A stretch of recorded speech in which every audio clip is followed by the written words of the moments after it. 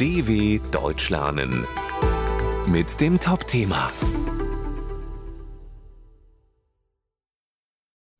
Winterchaos in Bayern. Der plötzliche Wintereinbruch mit Schnee und Glätte legte weite Teile Bayerns lahm. Fluggäste und Zugreisende kamen nicht mehr weiter. Muss sich Deutschland besser auf das Winterwetter vorbereiten? Der Winter ist da und mit ihm das Chaos. Wegen Schnee und Glätte ging am 1. Dezemberwochenende im Süden Bayerns nicht mehr viel. Besonders betroffen war der Münchener Flughafen. Hunderte Passagiere mussten auf Deutschlands zweitgrößtem Flughafen übernachten, weil sie nicht mehr weiterfliegen konnten. Nach Angaben des Flughafensprechers Henner Euting fiel dort die Schneemenge einer kompletten Wintersaison. Auch der Zugverkehr am Münchner Hauptbahnhof musste eingestellt werden.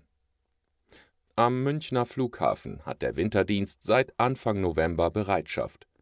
150 bis 200 Personen arbeiten hier im Zweischichtbetrieb mit jeweils 12-Stunden-Schichten.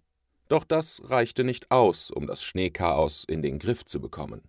Wäre es also sinnvoll, im Winter die Kapazitäten an deutschen Flughäfen zu erhöhen, um im Notfall auf große Schneemengen besser reagieren zu können? Für Logistikexperte Michael Santos ist das eine Kosten-Nutzen-Abwägung. Wir haben hier ein Jahrzehnte-Event erlebt, das zu geringeren Ausfällen als jeder mittlere Streik bei Lufthansa oder der Bahn führt.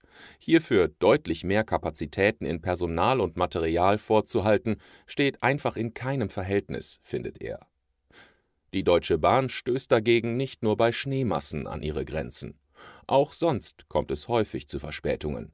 Regen, Hitze oder sogar das Laub von Bäumen. Es gibt viele Begründungen. Santos sagt, die Bahninfrastruktur ist ein Patient auf der Intensivstation. Dies liegt aber weniger am Wetter als an der langen Phase, in der nicht in die Bahn investiert wurde, so Santos. dw.com/Topthema